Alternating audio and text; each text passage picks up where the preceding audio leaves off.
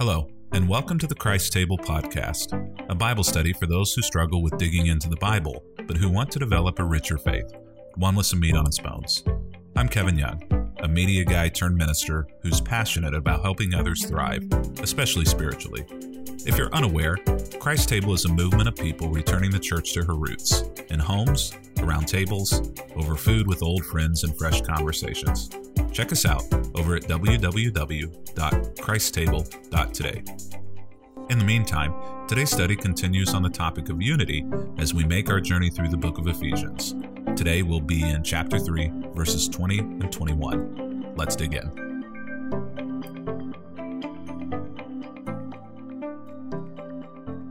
One of the things that many of us experienced growing up in church was the doxology.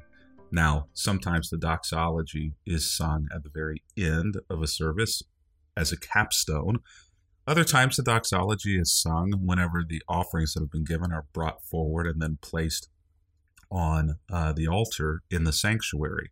What is a doxology, though? Well, simply stated, a doxology is simply a spontaneous burst of praise to God. Now, most of us understand the doxology to be very specific in what it states. Praise God from whom all blessings flow. Praise Him, all creatures here below. Praise Him above, you heavenly hosts. Praise Father, Son, and Holy Ghost. But really, a doxology can be any spontaneous burst of praise or accolades to God. When we come to Ephesians chapter 3, verses 20 and 21, what we have here is essentially Paul breaking out into one of the most famous, if not the most famous, doxology in Scripture.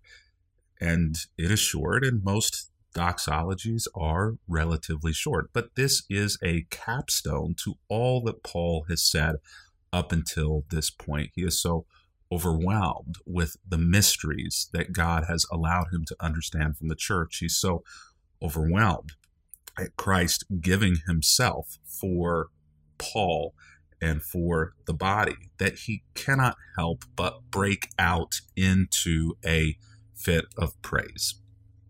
Ephesians chapter 3, verse 20, Paul writes, "Now all glory to God, who is able, through his mighty power at work within us, to accomplish infinitely more than we might ask or think."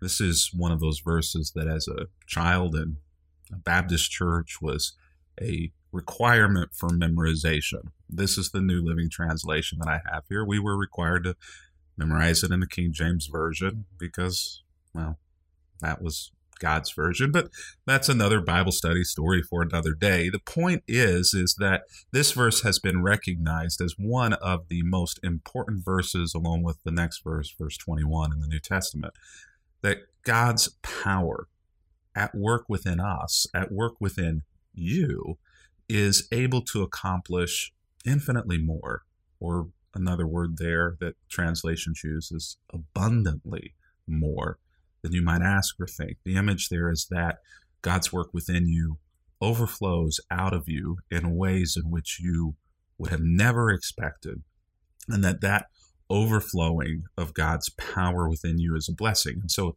the operative word in that first verse, verse 20, is power, God's power. And so he should receive glory because of his power that is at work in you. We want to be, I think, people of power, and we want God's power to be at work within us. But sometimes I fear that we as Christians have an incorrect view or perspective of what God's power at work within us should look like. Oftentimes we want that power of God's work within us to look like financial blessing. Sometimes we want God's power at work within us to look like a superhuman ability to choose the right path. We want God's power at work within us to bring immediate and total healing to us and to other people. We want God's power at work within us to make us smarter, holier, more whole than the average Joe. And oftentimes, I think we can say that God's power at work within us is those things. Those are the result, but not always. And I love that Paul leaves it open-ended here, that God's power at work within you can look many different ways, but his work of power within you will accomplish something. And what it accomplishes is probably not going to be what you expected it to accomplish. It's probably going to take you to places, do things in you and through you that you would have never expected. And it's going to be more than you would have asked for. God, I didn't ask for your power at work within me in this way. God, I never thought that your power within me would work in this way. But ultimately, at the end of the day, though, the outcomes may not have looked like we had expected or hoped they would, we still look back and we say, thanks. Because it may not have been the we thing or the me thing, but it was the right thing. Verse 21, Paul writes, "Glory to him in the church and in Christ Jesus through all generations, forever and ever. Amen." Paul writes this capstone to the doxology that he begins in the previous verse, essentially focusing once again, as he did in verse 20, on this idea of glory, that all of these things that God is going to work and accomplish in us and through us, both in the church and through the power of Christ Jesus in all generations forever and ever, are a result of God's glory. What is glory? Well, glory is simply the idea that God should receive ongoing accolades for what he's done for us. Glory essentially is that, an accolade, an affirmation, praise, glory. And so Paul is encouraging us here that God should receive from us on a regular and ongoing basis glory or accolades for what he has done in us, for what he has done through us, for that infinite power that has accomplished abundantly and infinitely more than we would have ever thought or ever hoped or ever imagined. I wonder if we act in that way. I wonder if we are people who only give accolades to God for an hour on Sunday. Maybe we give God glory, or we give God accolades, but it's not necessarily ongoing. It's not 24/7, 365. And yet Paul here says that, this is not a start and stop situation. This is something that should be woven into the fabric of who you are, and your ability and desire and follow through of glorifying God for all that he has done for you should always be at the very forefront of your mind and your words and your actions. I love how C.S. Lewis, and many of you will recognize the name C.S. Lewis. He is both a theologian and a scholar. He also wrote many famous books. The one that's perhaps most famous is The Lion, the Witch, and the Wardrobe series. C.S. Lewis says this about power and praise to God.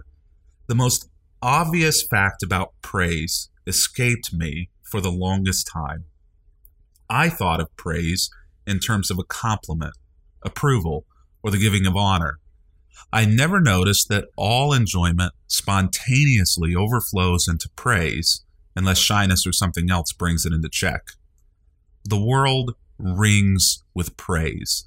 Lovers praise their mistresses, readers their favorite poet, walkers praising the countryside, players praising their favorite game, praise of weather, dishes, actors, motors, horses, colleges, countries, historical personages, children, flowers, mountains, rare stamps, rare beetles, and even sometimes politicians or scholars. I had not noticed how the humblest and at the same time most balanced and capacious minds praised most, while the cranks, misfits, and malcontents praised least. I had not noticed either that just as men spontaneously praise whatever they value, so they spontaneously urge us to join them in praising it. Isn't she lovely? Wasn't it glorious? Don't you think that magnificent? And I love, and with this we close, what C.S. Lewis said there, that in his experience, it is the people who were the happiest and the most centered who praised the most, and it was those who were not who praised the least. Are you a person of praise? Are you a person who lives a life of doxology, of spontaneous praise and worship to God? Are you a person who is thankful verbally and in actions for that infinite power within you? And do you give ongoing accolades for it?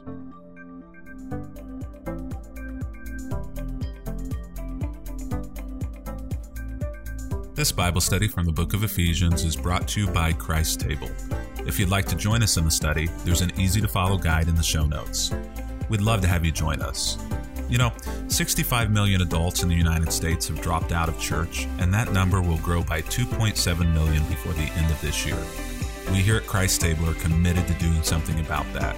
We're committed to creating a world where the table is once again the center of the home, the center of family life, and especially the center of faith formation. Our mission? It's simple: to help people eat freely and drink deeply of life and of faith. Find out more about us by going to www.christtable.today. When you get over there, be sure to sign up for our email list. And for those who choose to donate, we have a resource box that we'll send you in the mail as our thanks. And trust me, you're going to like it. By the way, the podcast is available because of the generous donations of our listeners and the incredible community of people who call Christ Table their spiritual home. Join us on our next episode as we continue our step-by-step study through the book of Ephesians. And if you'd like to watch these Bible studies live, there's more information on our website about that as well over at christtable.today. Thank you so much for listening. We wouldn't be here without you. Until next time, I'm Pastor Kevin Young, and this is the Christ Table Podcast.